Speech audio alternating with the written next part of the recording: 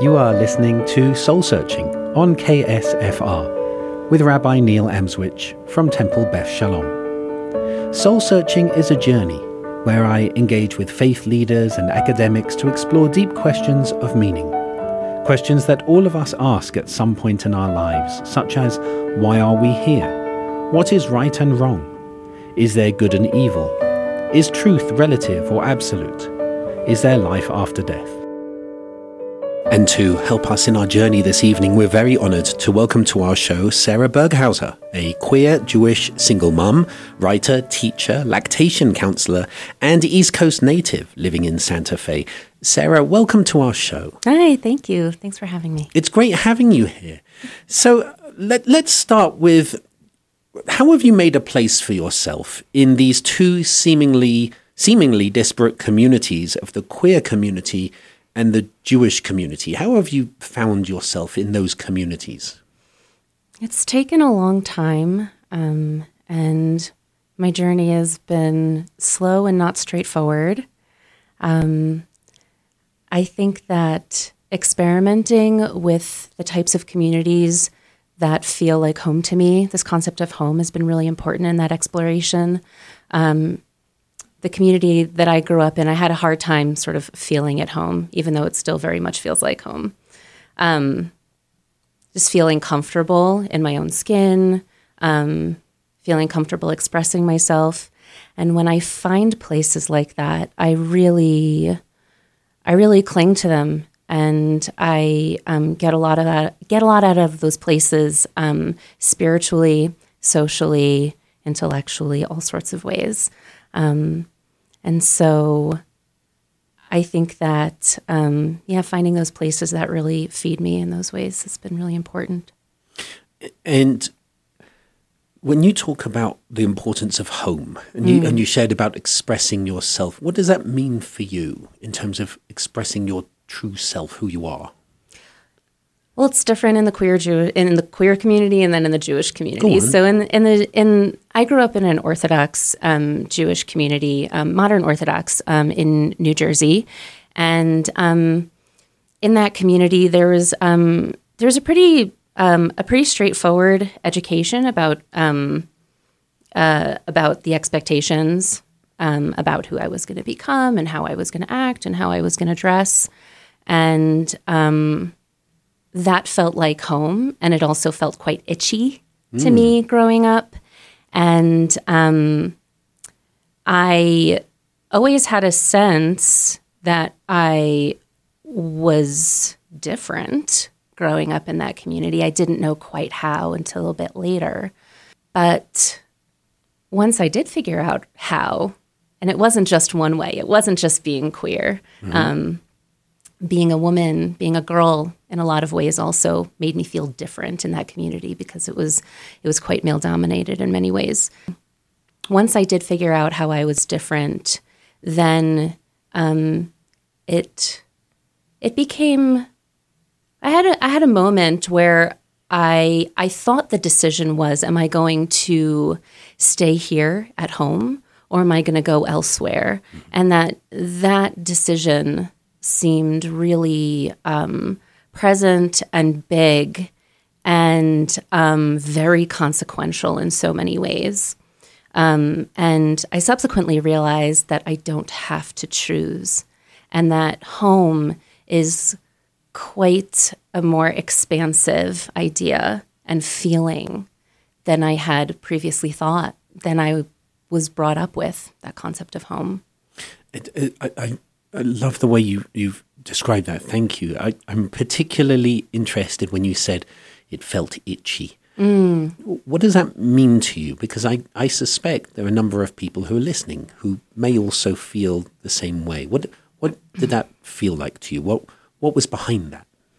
Yeah, I mean, the itchiness in the Orthodox Jewish community came from, I think, just there was a actual physical itchiness in some cases, just in terms of, what I was wearing, what I was supposed to wear, and how comfortable or not I felt in certain clothing, and in long skirts or tights or whatever it was that I was wearing at the time.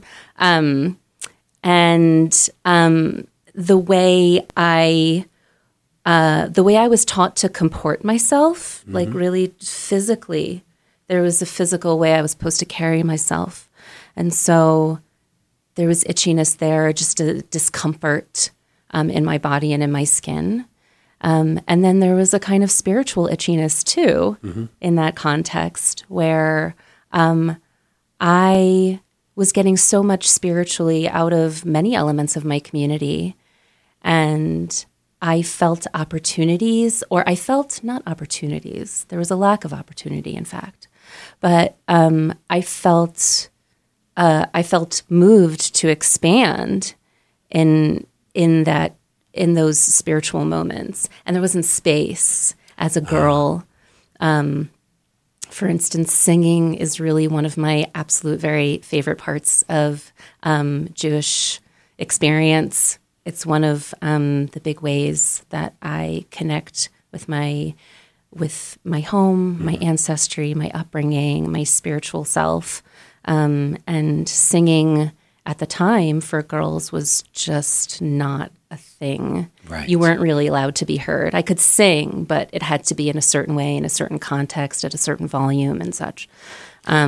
So yeah, I think a lot of like my queer experience also was very rooted in just the feeling of being a girl in that community. It's fascinating what you're talking about, this concept of kol isha, the voice of the woman. Right. That in Orthodox Judaism, a man shouldn't hear a woman singing lest it lead him to particular kind of immodest thoughts. And, the Reform response, my response is it's up to him to learn how to control himself, sure. as opposed Right. to making sure that women don't sing in public. And that's, of course, why in the Reform community we have everyone who joins in with singing and make a lovely harmony. But it's interesting for you to have that itchiness from that and similar things, I guess. Mm-hmm. So let me ask, your coming out story, this journey, this development.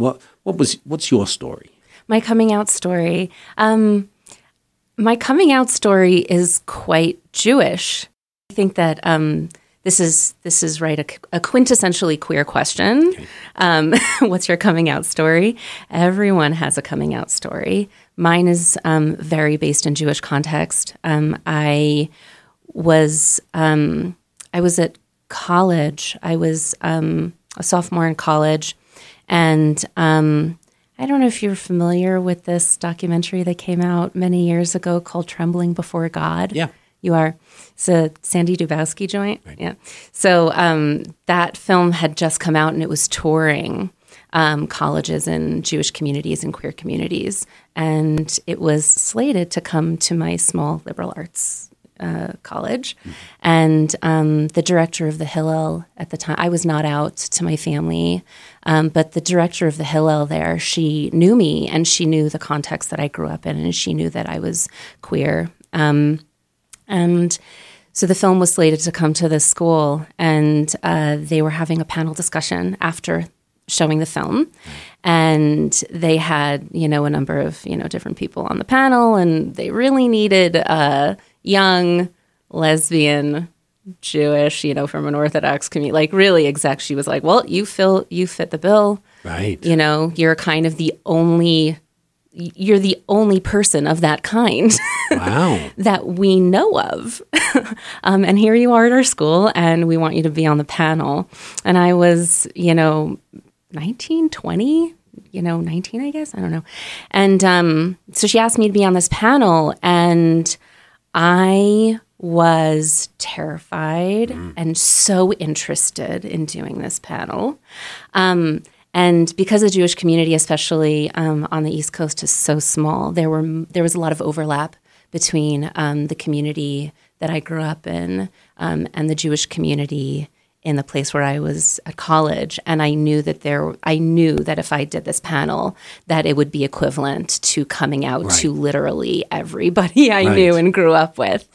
Right. And I didn't do it. I said, I can't do it because I don't want to come out like that. And I felt that it would have been unfair to my family for me to do that panel as much as I wanted to. But I did take it as a sign that it was time for me to come out to my family. Wow. And so what I did was, because of various circumstances, it had to be on a particular weekend that I was going to come out to my family. It was about an hour and a half drive where I was from where I grew up. And like I said, because of timing and circumstance, it had to be on a Friday night. Oh, right, on Shabbat. On Shabbat. And that Friday night was the very first time ever that I drove on Shabbat. Wow. Was to drive from my college to my home to come out to my mom. Mm-hmm. So yeah, those are the circumstances around my coming out. Yeah, it was a really big moment. It was a really big moment. I really appreciate you sharing that narrative. I sharing your personal story and adding in particular that sort of external pressure and you deciding, no, this needs to be me in my way. And it's a really personal, really touching story. Thank you for sharing that. Yeah, thanks. We need to take a little bit of a break. Okay. So we're going to take a pause. You're listening to Soul Searching on KSFR with Rabbi Neil Amswich. My guest this evening is Sarah Burghauser, a queer Jewish single mum from the East Coast living in Santa Fe. And we're going to come back afterwards, after the break, to talk about the being Jewish and the queer experience and how they meet. So we'll be back after this break.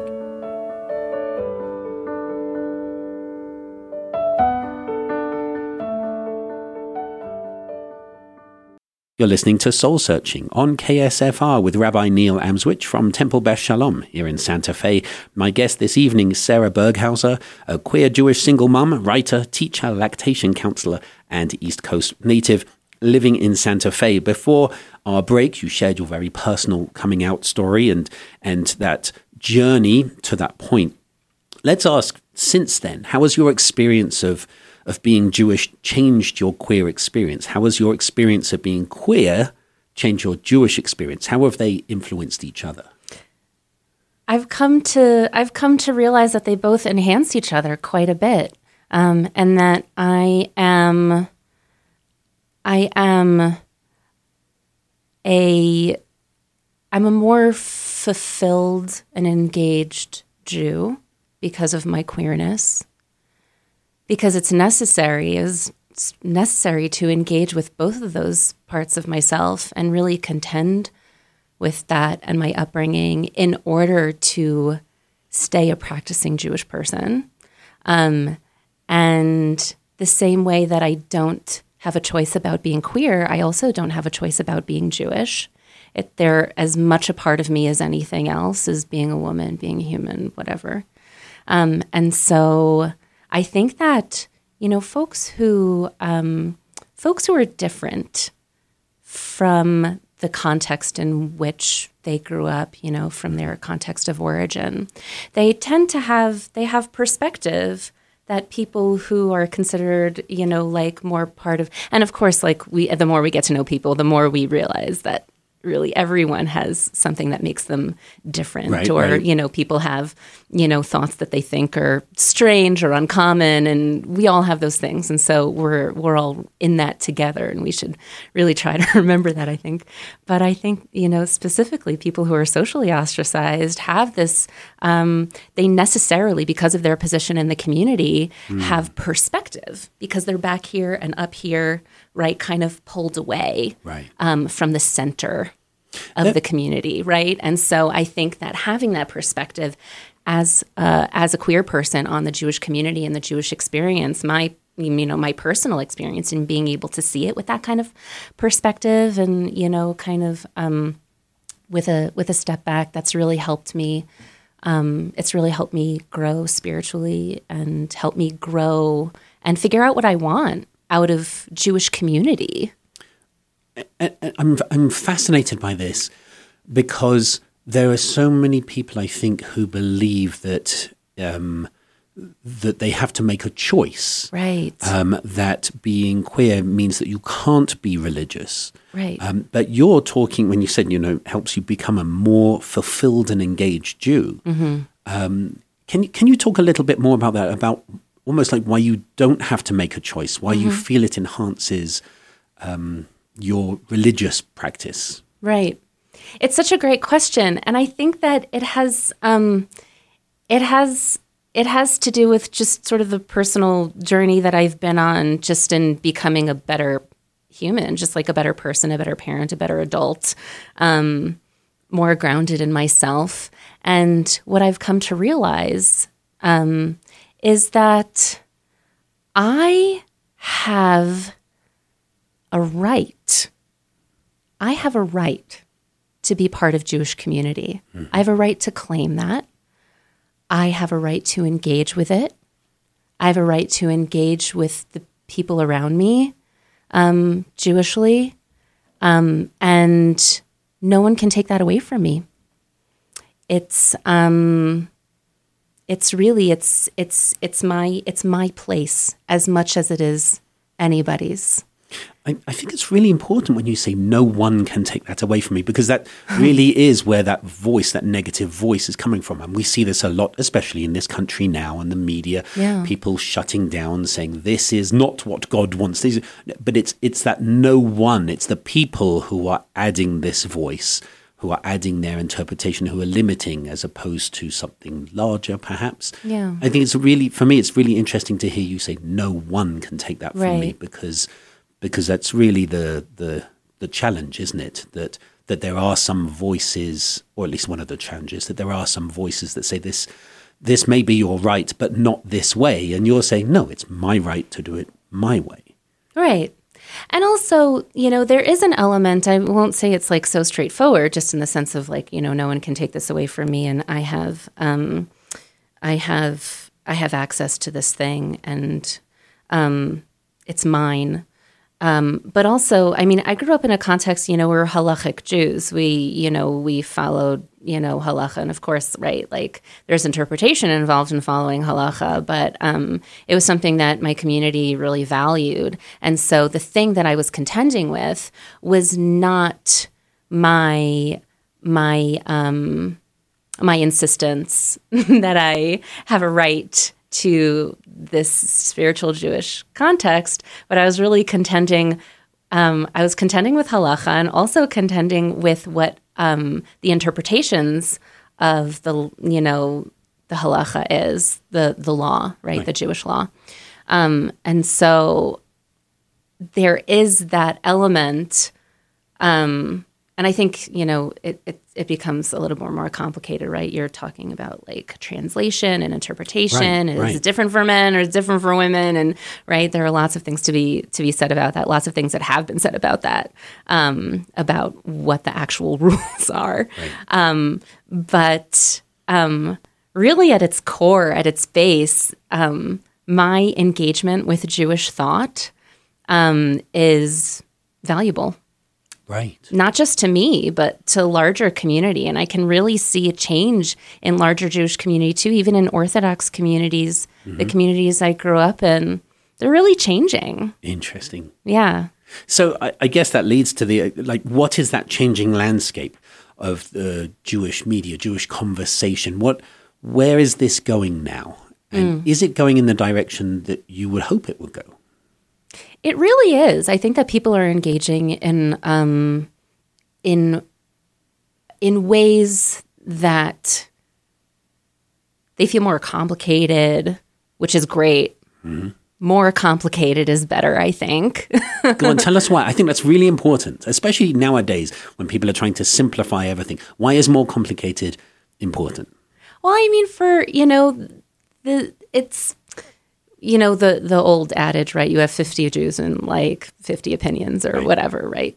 I think that, Judaism itself has, a rich history of conversation, and that's really like, of wrestling, and that's how we get better, is we wrestle and we encounter challenge, right?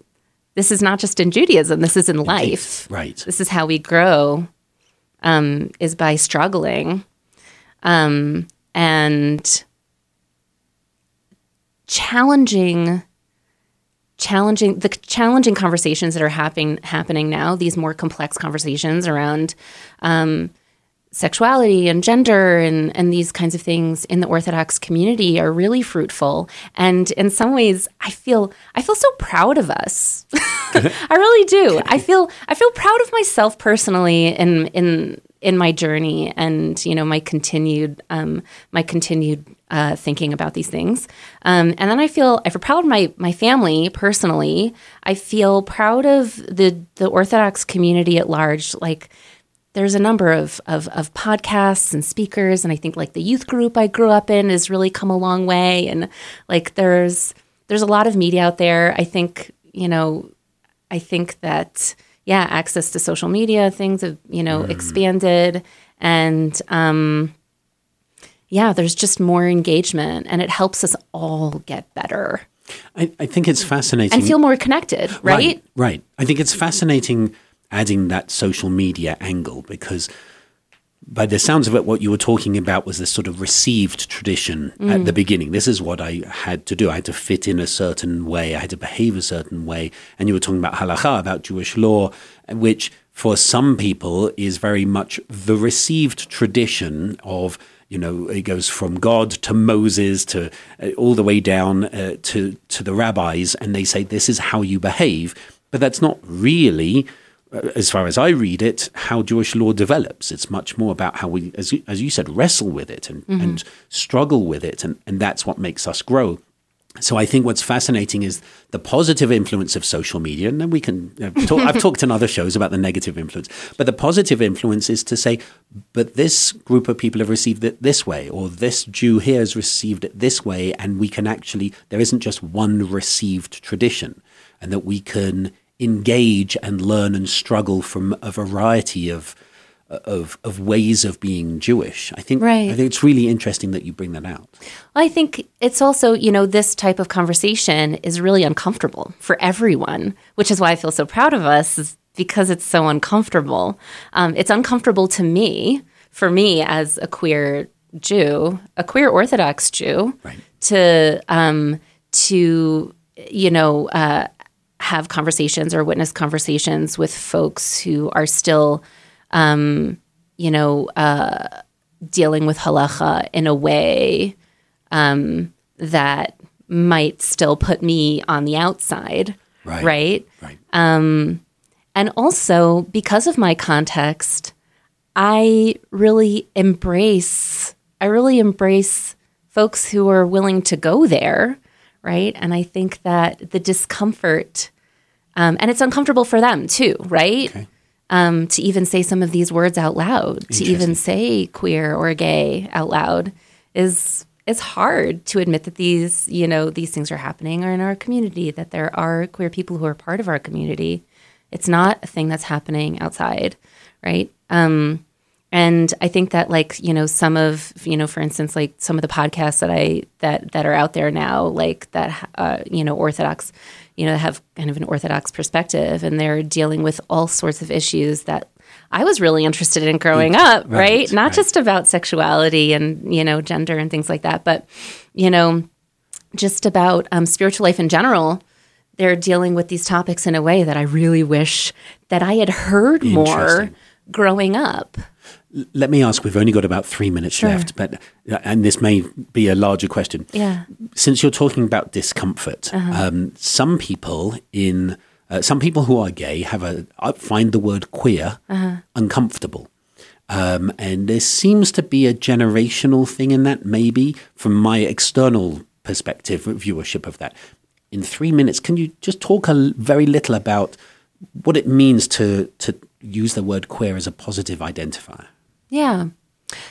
You're right. It is a generational thing. And I think it's also like a geographical thing that also plays a role in some ways.